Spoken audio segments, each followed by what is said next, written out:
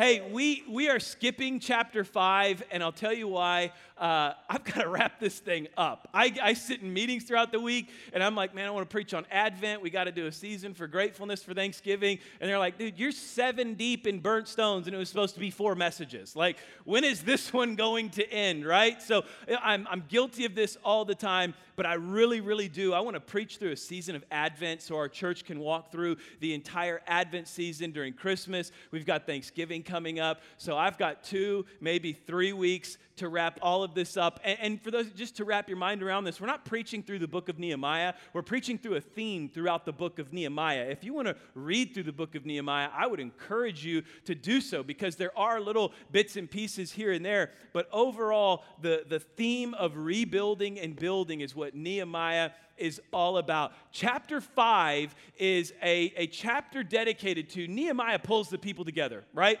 Because they're in this event and they're trying to rebuild the city. Here's your sermon in 60 seconds on chapter 5. Chapter 5, Nehemiah gathers them all together and he says, hey, we've got momentum. We're making progress. The wall is really being built here, but in the middle of it being built, you guys are acting like babies inside of the camp. You're crying, you're whining, you're fussing, you're charging each other money, you're charging each other interest, you're leasing each other property, and then you're upping the rent on each other. And here's basically what he says. If we can't get united in here, how on earth do you expect us to do anything out there? Now I'm talking about, I should have preached on it. Maybe we'll come back to it. But that's the message. The message is, my goodness, guys. We're building a wall to protect ourselves, and we're killing ourselves inside fighting amongst each other. Whew. This really does hit today, doesn't it? My God, we're trying to reach the world, and we're arguing about politics in here. What are we doing? Like, we're saying, let's go out and let's reach the world, but I get offended when I have to worship next to a Democrat. Like, what on earth? That's what Nehemiah is saying. Saying, we're trying to build a wall to protect the city, to build something great, and you're in here fussing and arguing and charging each other and doing all of these things that don't matter. Inside, you're killing what God is trying to do out there. Get me all wound up on chapter 5. Go read chapter 5. Then he comes right back. Nehemiah 6. Let's go 1 through 16. All right, let's dive in. When word came to Sanballat, Tobiah, Geshem the Arab, and the rest of our enemies that I had rebuilt the wall and not a gap was left in it, though up to that time I had not set the doors in the gates. Did you catch that? The wall's done. He's finished the wall. He's got the hinges ready. He hasn't set the doors. Verse 2, Sanballat and Geshem sent me this message. Come, let us meet together in one of the villages on the plain of Ono.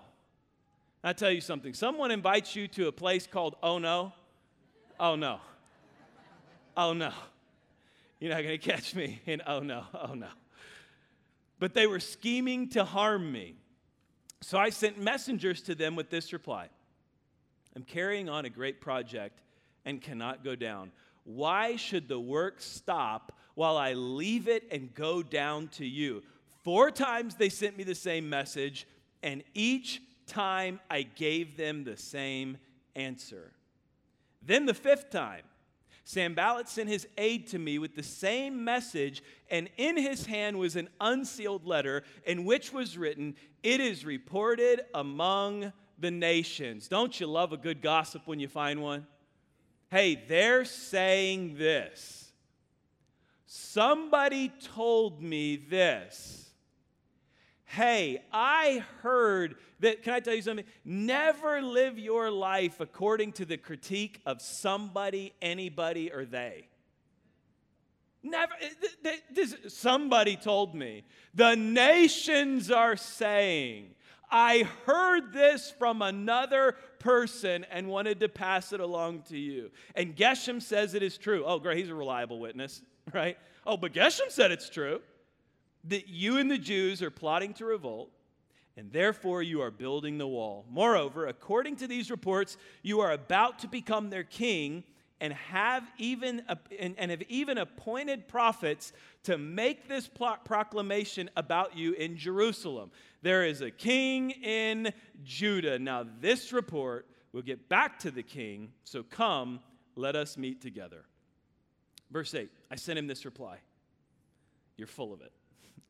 Nothing like what you are saying is happening. You are just making it up out of your head. They were all trying to frighten us, thinking their hands will get too weak for the work and it will not be completed. What does he do every time? But I prayed. Now strengthen my hands. One day I went to the house of Shemaiah and Delaiah, the son of Mehetabel, who was shut in at his home. He said, let us meet in the house of God inside the temple, and let us close the temple doors, because men are coming to kill you. By night they are coming to kill you. Verse 11, but I said, should a man like me run away? Or should someone like me go into the temple to save his life? I will not go. I realized that God had not sent him, but he had prophesied against me because Tobiah and Sanballat had hired him. He had been hired to intimidate me so that I would commit a sin by doing this, and then they would give me a bad name to discredit me. Manipulation, lying and gossip, and now hiring someone to try and discredit. Remember Tobiah and Sanballat, my God, because of what they have done. Remember also the prophet Noadiah and how she and the rest of the prophets had been trying to intimidate me. Verse 15, so the wall was completed by the 25th of Elul in 52 days. That's right. It's worth a whistle. When all our enemies heard about this, all the surrounding nations were afraid and lost their self-confidence because they realized that this work had been done with the help of our God. Amen. Can't help but recognize the symbolism between what anytime I see a pattern in Scripture, it's worth leaning into. You see Nehemiah who gets everything done, and right before the gates are completed, what happens? This massive wave of resistance. We see Moses, and Moses is ordained by God to lead the people out of slavery, and before he gets to the promised land, what does he have to go through? The wilderness. He goes through a season of trial. He goes through a season of temptation. He goes through a season of resistance. I think of Joseph. Joseph is ordained by his father, and then what happens to Joseph? Before he gets to the place where his father said he would be, he has to go to slavery in Egypt. Then he has to raise up through the prison and rise through the ranks to the place where God told him he would be. When I think of Jesus, Jesus comes, Matthew chapter 3, he's baptized, so he is affirmed for ministry, but after his baptism, what does he go into before he starts his ministry? Season of temptation, season of trial, season of testing. What is the pattern that you see? God will ordain something or affirm something, and then there is this time of testing. There is this time of trial. There is this time of resistance before you get to the place of actually operating in the ordination that God has given you. In those times, it is critically important that we learn to do what Nehemiah did, and that is push. Push through. Fight through. Keep moving forward. These are not the times to give up. Listen, if you are in here and you know God has called you to something and you know what he has called you to do and you're heading in that direction, and right now you're in this season where you feel so much resistance, you feel so much pressure, so much headwind, you need to know something. You are in the heart of breaking through to what God wants you to do. And here's what you have to do. You have got to push. It's not the time to give up. It's not the time to quit. It's not the time to throw in the towel. It is the time to push. It is the time to fight. What do we see in every example that I gave you? The temptation to give up and the will to fight through and the victory that God had promised. The temptation to give up, the will to fight through, and the victory that God had promised. You've got to keep pushing. The other day, I went and picked up, I don't even remember what it was. My truck bed's just so full of junk, and there's like old boxes in there and everything, and I picked something up, and I remember I set it in my truck bed. And while it was sitting there, I fit everything in there but this last box. And this last box was hanging over about 2 to 3 inches over that gap between the truck bed and the tailgate, right? And so it's sitting there, and I'm looking at it, and I'm thinking to myself, it's all cardboard, only a little bit of it's fragile. What do you think we do? Guys, what do we do in this position? What? Boom, right? And guess what happens every time? It clicks, it shuts, and you ain't even got to strap it all down because it's so smushed in there. Ain't nothing going to fly out, right? You just push that last part away. That is the spirit that you have to have in this thing. That is the heart that you have to have. I'll show you something funny. The other day, this is a really funny text. No, it's not funny. It is now. Show the picture real quick. So that is Zadok stuck in a Target cart, right? How on earth he did that, I have no idea. But when Anna texted me that and then called me, like literally freaking out, it was really, really hot that day. And she was like, Luke, I don't know what to do. I got it from a meeting because it was 2 calls. You remember the 2-call rule, right? So on the second call, I picked up her phone. I was like, hey, babe, I'm in a meeting. She's like, I don't care. Zadok's stuck in a Target cart.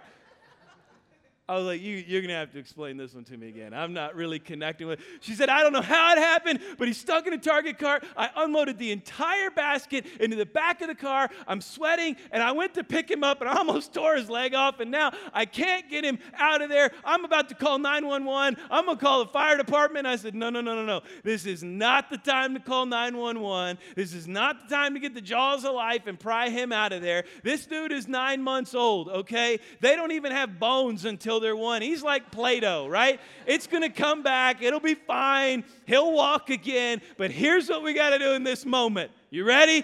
Grab a hold of that baby and pull him out of that thing. Go check in the nursery. He's there. He got a little hitch in his get along, but he's there. He's fine, right? There just comes a moment, and you'll know it when you're in it, that God is calling you to push through it. There is a time to rest, no doubt about that. But there's also a time to push. And if you know that you're there, this is for you. And if you don't think you're there now, you will be one day. You'll be in a position where God is warring with you, and you are in this spot where you are ordained, you are called, you are affirmed, you know God. And I'm not just talking about ministry. Let's make it about marriage. You know God has called you to be in your marriage, to be faithful in your marriage, and to honor your spouse. And you guys are walking through this difficult time right now, and the temptation to maybe leave or to maybe flirt around or to do something you shouldn't is there, and you have to have the will to fight through it to build the marriage that God wants you to build. Following me here? It is this whole situation that Nehemiah is in. So 3 situations. We're going to walk through all 3 of them. Are you ready? Gee. 3 situations. We're going to walk through them. Are you ready? Come on, I need to know that you're ready for a little life this morning. I came ready to push you to fight, but I can't fight for you. I came ready to try to raise something up in your spirit that's going to say, you know what? I'm going to walk out of here and I'm going to fight for what God's called me to. And I'm not going to give up, and I'm not going to lay down, and I'm not going to quit. I'm going to keep pushing forward. I want to raise it up in you, but I can't do it for you. Are you ready? Yeah.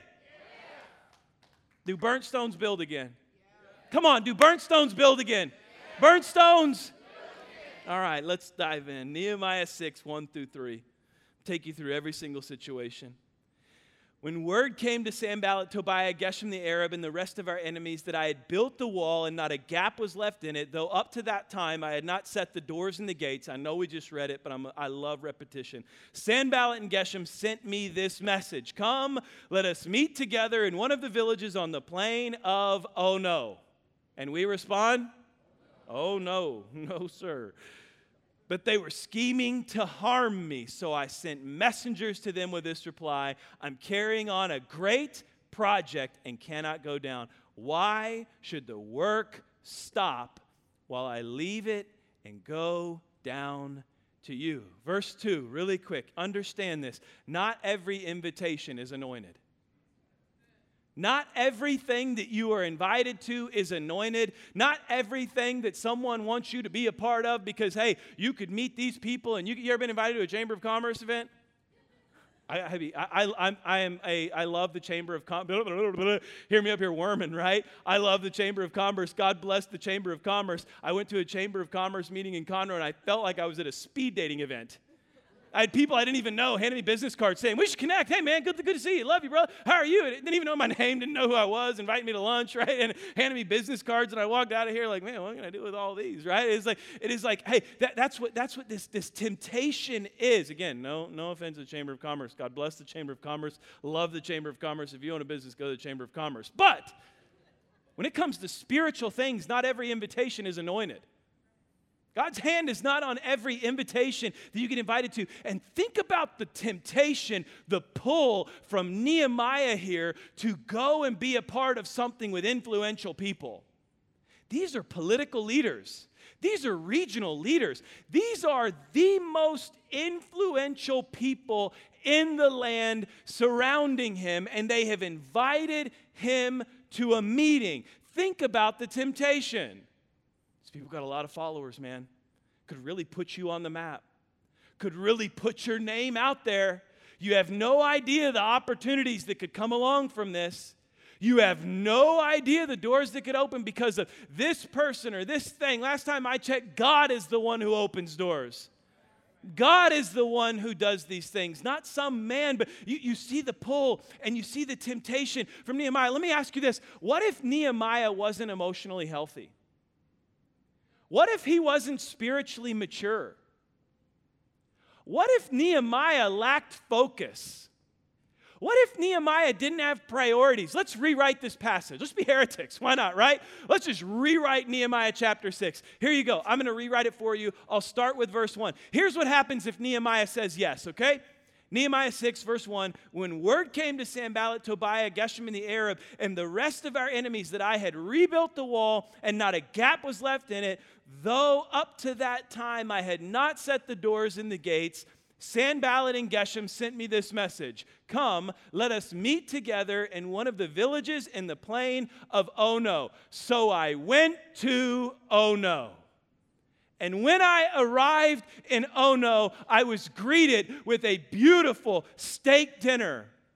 They welcomed me into their fellowship. And then they came to me and told me, we have seen that you are a wonderful leader, that you have tremendous potential, that you have rallied a group of people and built a wall and everything else, but nothing but the gates remain. It's incredible what you've done. So we want to invite you into our circle. And here's what we want to do. We want to make you the regional governor of the Jews. And all you have to do is be willing to submit to our ruling council, and you'll become the governor of the Jews. We'll give you a giant salary. We'll give you more land than you've ever had. You'll be protected by us. You'll honor the king. It's everything you could ever want in the easiest dish served to you. And I said, okay. I said I would do it. And I fell asleep that night on some Egyptian 300 quill cotton sheets inside of a palace. And I woke up that morning to the smell of smoldering smoke. And I ran out of the palace and I looked at the work that we had been doing. And I saw armies running through the areas where I had left off the gates. And they were burning the city to a crisp again. They were tearing down the walls and they were killing our people. All because I was willing to go to a place that I shouldn't have gone, to partner with people that God told me not to partner with, and to submit to something that wasn't the Lord. All because of not following what God wanted, right? Now that's not what it says. What does Nehemiah say? What is Nehemiah's response? I'm doing a great work. I'm doing a great work up here. You expect me to come down there? I'm not chasing the attention of the world. I'm looking for the anointing of God. And the anointing of God is on this wall. So I'm not coming down to you, and I don't care what you can offer me, what you can do for me, or what you will try to come against me for. See the difference? Nehemiah had his priorities set. Nehemiah knew what was important, and he was not willing to compromise that for anything or anybody. I just read a great book called Burning in My Bones. It's the biography of Eugene Peterson, the man who translated the Message version of the Bible. And I tell you, it's incredible. That is a man he's a legacy man. I don't think you can measure legacy until after you're dead. This man is dead, and his legacy is only growing. It's only expanding. It's incredible what he did. If you're looking for a fun book to read, Burning in My Bones, Eugene Peterson's biography. But there's a part in it that gripped me.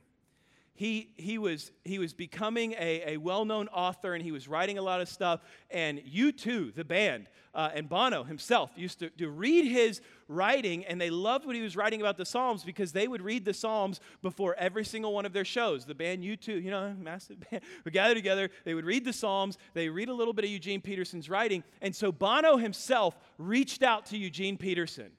And he said, we're going to be in Chicago for tour dates, and we would love for you to join our chaplaincy for our band. And we would love for you to come out to be our chaplain, to pray with us, to encourage us spiritually, and travel with us to a few tour dates. This is Bono personally reaching out to Eugene Peterson. And you know what Eugene Peterson said? I'm busy translating the Old Testament right now. For real. It's in the book. Read the book. There was a guy that was interviewing Eugene Peterson, and he said, you told Bono no? He said, what is wrong with you? Eugene Peterson said, I'm not called to that. That's not what I'm called to. I'm called to translate. Do you know the maturity it takes to do that? Do you know the maturity, the emotional health that it takes to do that? He had his priorities in line. He knew what his priorities. Nehemiah knows what his priorities are. He knows what's important. Listen, when your priorities are in line, your decisions are pre-made for you. Do you understand this?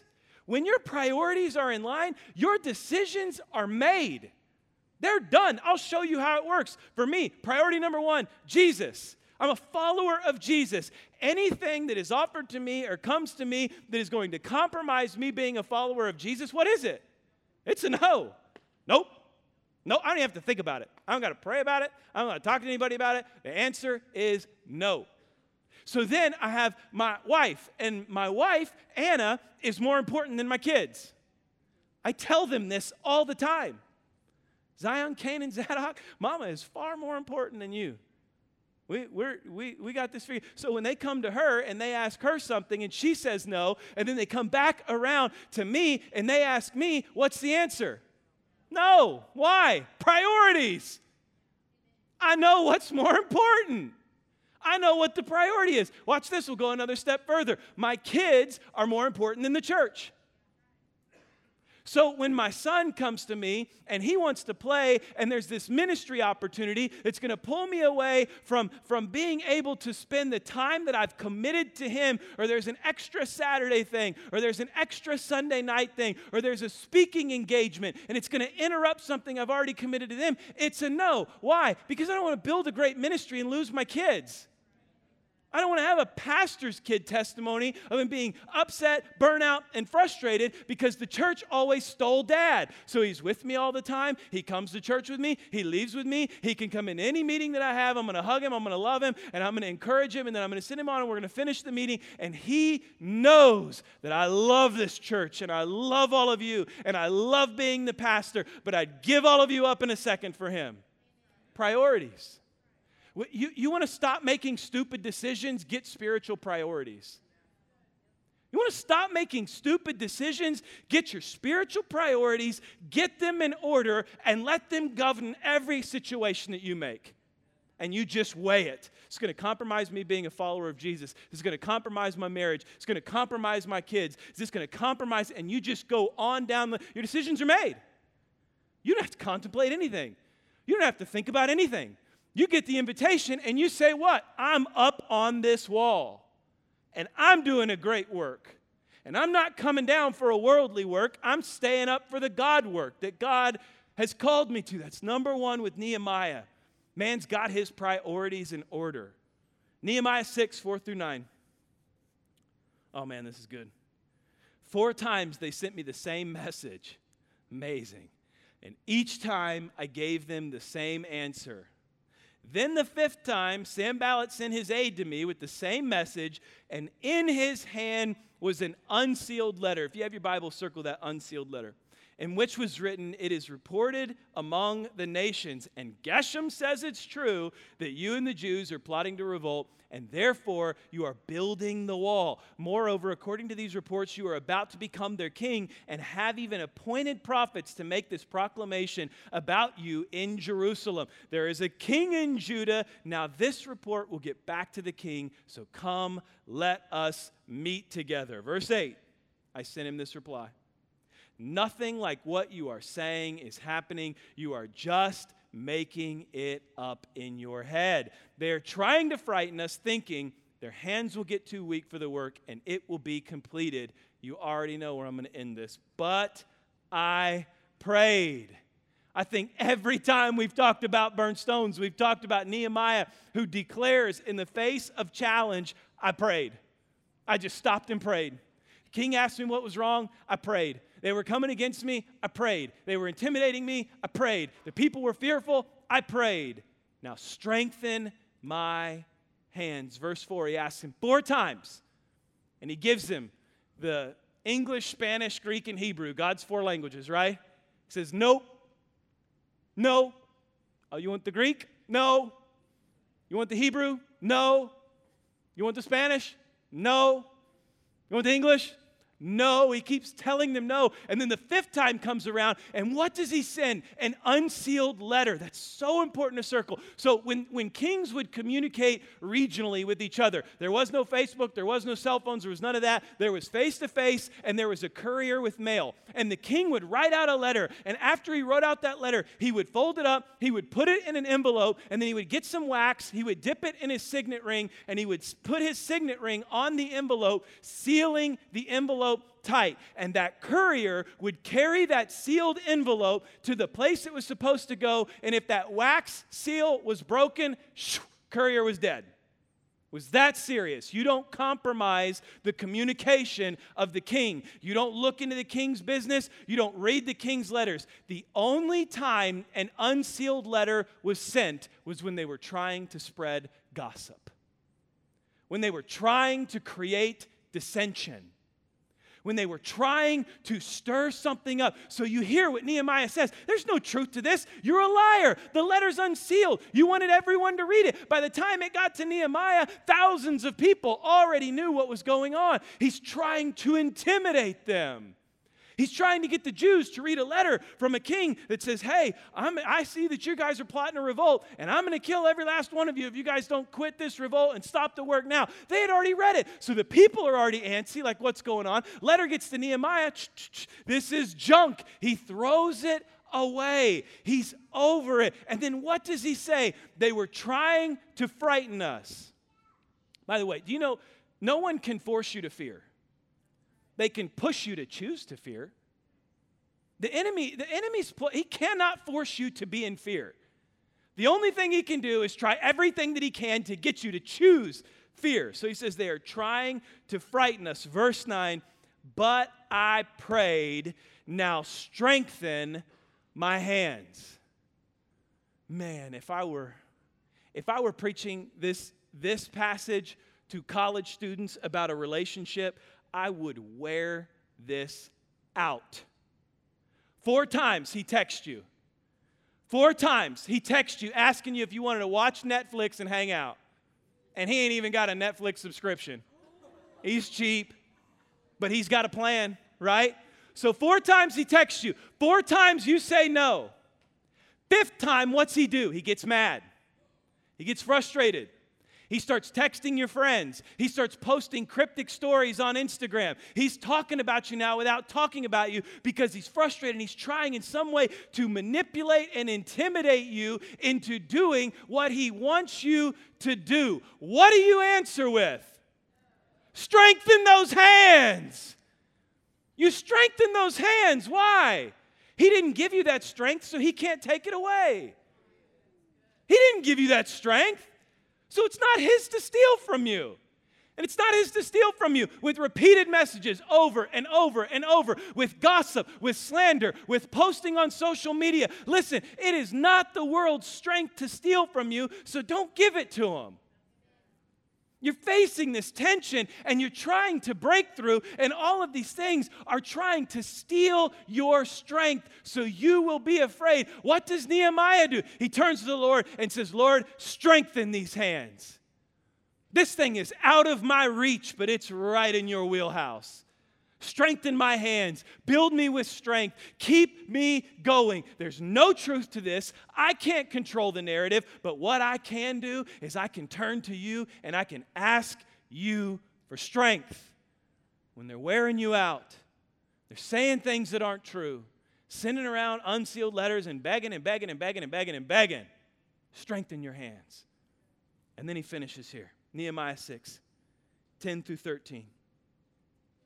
This is great. One day I went to the house of Shemaiah and Deliah, the son of Mehetabel, who was a shut-in in his home. He said, let us meet in the house of God inside the temple, and let us close the temple doors, because men are coming to kill you. By night they are coming to kill you. Verse 11, but I said, should a man like me run away? Or should someone like me go into the temple to save his life? I will not go. Verse 12, circle this. I realized. It's a great Hebrew word that translates in the Greek to discernment. I discerned something in the Spirit. God spoke to me. Verse 12, I realized that God had not sent him, but that he had prophesied against me because Tobiah and Sanballat had hired him. Verse 13, he had been hired to intimidate me so that I would commit a sin by doing this, and then they would give me a bad name to discredit me. Verse 12, he says, but I realize. There is something lost when we start to talk about discernment. There's a disconnect. Let me define discernment for you. It is a divine intuition from the Holy Spirit to decide between truth and error. This is what discernment is. Discernment is a divine intuition from the Holy Spirit to decide between truth and error. There are three ways to grow in discernment. Number one is to stay in prayer. What do we see over and over and over? What does Nehemiah do every single time? He does it more times than there are chapters in the book. He prays. He stays in prayer. Number two, how do you grow in discernment? Study God's word. You have to know the truth so you can discern the error. You have to know the truth. Why are we running around freaking out about stuff all the time? Because we get more truth from Google and Fox and CNN and Facebook than we do right here. It's simple. If you open this up and you study what this says and you commit your life to living it out, every decision is made for you. It's not that hard. But you have to study God's word. And then number three, you have to remain sensitive to the Holy Spirit. It's 3 S's. Stay in prayer, study God's word, sensitive to the Holy Spirit. Look at Nehemiah's example in verse 11. I love this. He says, should a man like me run away? Should a man like me run away? Should a man like me be afraid? Should a man like me get off of the wall and quit the work to run away because someone is telling me that people are coming to kill me? He's been living through this. He already knows God's called him to stay on the work. So he's discerning. Right now he's asking these discerning questions. Should a Christian like me be in this place? Should someone like me be sending these messages? Should someone like me be entertaining these conversations? Should someone like me be looking at these things on the internet? He's asking these discerning questions, saying, should someone like me be doing that? And then look at number 2. Nehemiah is a man that knows the word. He says, or should someone like me go into the temple to save his life? Nehemiah knows if he's not of the priestly garment, if he's not from the tribe of priests, what is the Old Testament law? Man walks in to the temple, to the holy place, and he is not part of the priestly garment. He's a dead man. You don't go into those spaces. So he's discerning here, and he's asking discerning questions, and he's weighing it against God's word, and he's saying, you know what? I realize something is off. And I realize it's off because it doesn't weigh with what God has been speaking to me about, and it doesn't weigh with God's word. And when I take those two things and I say, is God calling me to do this? I'm going to be sensitive to the Holy Spirit. I'm going to remain in prayer. I'm going to weigh it against God's word. Does it match God's word? When the answer is no, I've discerned the truth. And the truth is, I will not go. And early on, when we started the church, I had a guy who approached me, and we had been cordial. I was serving at another church, and we had known each other for a while. And he had approached me, and he said, and this should have been early on. I mean, we were just starting to build a launch team, and there are two things you're praying for when you're building a launch team outside of God's anointing. You're praying for people and money. Takes those two things to start a church, people and money, and you have to have the hand of God on all of it, right? So we're praying for these two things. Lord, send us people. Lord, send us the funds that we need. And this guy comes up to me, and he says to me, he says, hey, my wife and I, we're really excited about the work that you're going to do in Huntsville. And I was like, man, that's so awesome. Great. And he said, yeah. He said, we just sold a business and made $3 million on this business that we sold. And, we got to pay tithes to the Lord. So I was wondering if you want to go to lunch. Right? Like, is the Pope a Catholic? Yeah, I'll go to lunch. Like, I'm picking up what you're putting down here, brother. I know what you're saying. I'm reading between the lines. So we go and we sit down to lunch, and he's sitting there, and I mean, it was so awkward. He's got a checkbook here. He's got his phone, and he's sitting there, and he's talking to me, and he's encouraging, and he's like, man, we just believe in you. We believe God's hand is on you, and man, we want to support you. And then these words came out of his mouth: all I need you to do for me. And I am telling you, static in my spirit. Shh. I mean, you talk about discernment. Right when I went to? Right when I heard that Acts 8:18 through 20 popped into my mind. Someone tries to buy the vision, right? This is Simon, and Simon sees people getting healed. Simon sees people getting their hands laid on them and receiving the Holy Spirit and praying in tongues and salvation happening. In Acts 8:18 through 20, it says, when Simon saw that the Spirit was given when the apostles laid their hands on people, he offered them money to buy this power. Let me have this power too, he exclaimed, so that when I lay my hands on people, they will receive the Holy Spirit. Verse 20, but Peter replied, may your money be destroyed with you for thinking God's gift can be bought. The Greek translation, that's pretty weak right there. Peter says, you and your money can go to hell. That's what Peter says. You and your money can go to hell for thinking you can buy this whole thing. So I'm sitting there at this lunch, and he says, all I need you to do for me is put me over the marriage and family ministries. Like, well, I mean, it was. So I looked at him, and I said, you and your money can go to hell. No, I'm just kidding. I didn't. But I thought about the Peter route, right? But I looked at him, and I said, I am grateful for that. Appreciate your heart to serve there. We already have the world's best in Maggie Russell that serves in that role for us. And so yes, praise God. Come on, you guys know Maggie. I said, we already have Maggie. So I appreciate your heart. Is there anywhere else that you would like to serve? Tell me how awkward this cheeseburger got. He looked at me, and he said, it's a real shame we're not going to be able to support the church. Food hadn't even arrived yet. I'm like, can I get this to go? And I'll pay for mine. I don't care. But it was so awkward. You know what I did? I left there, and I questioned myself over. I was like, what did I just do? Did I just miss out on, did I just totally screw this up? But you know what is so good about this? God doesn't need the world to make sense.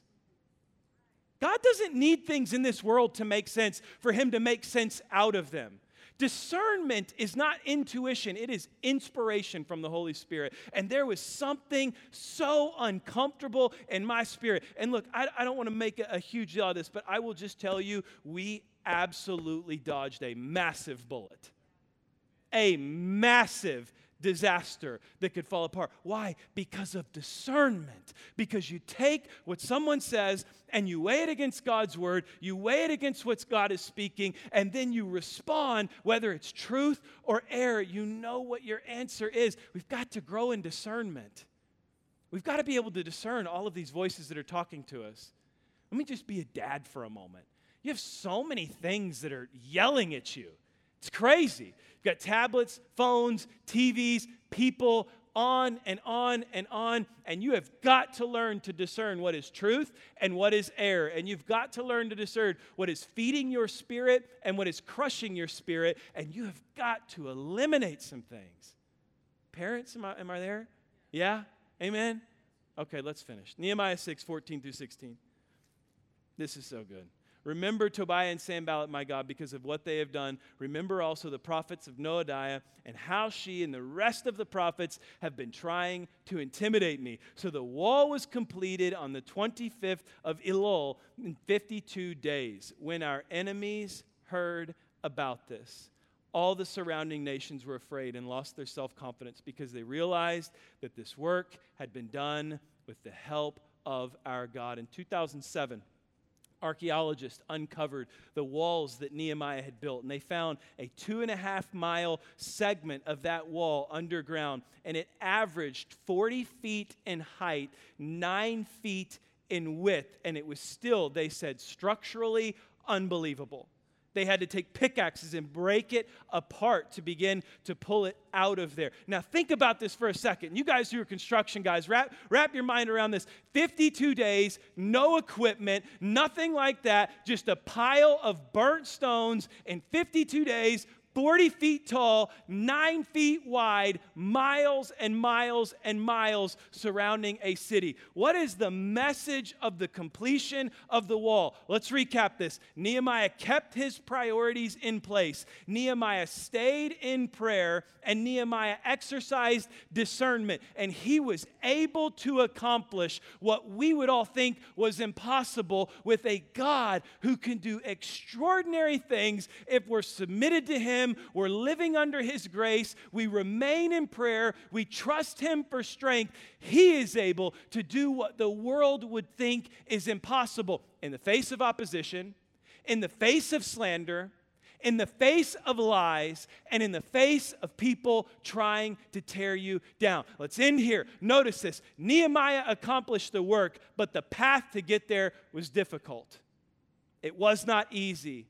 Was not paved in gold. It was not simple. So we'll end where we began. If you are walking through a season of headwind, you are walking through a season of difficulty, 3 things from Nehemiah. Keep your priorities, stay in prayer, and exercise discernment, and you will see God build something you never imagined he could.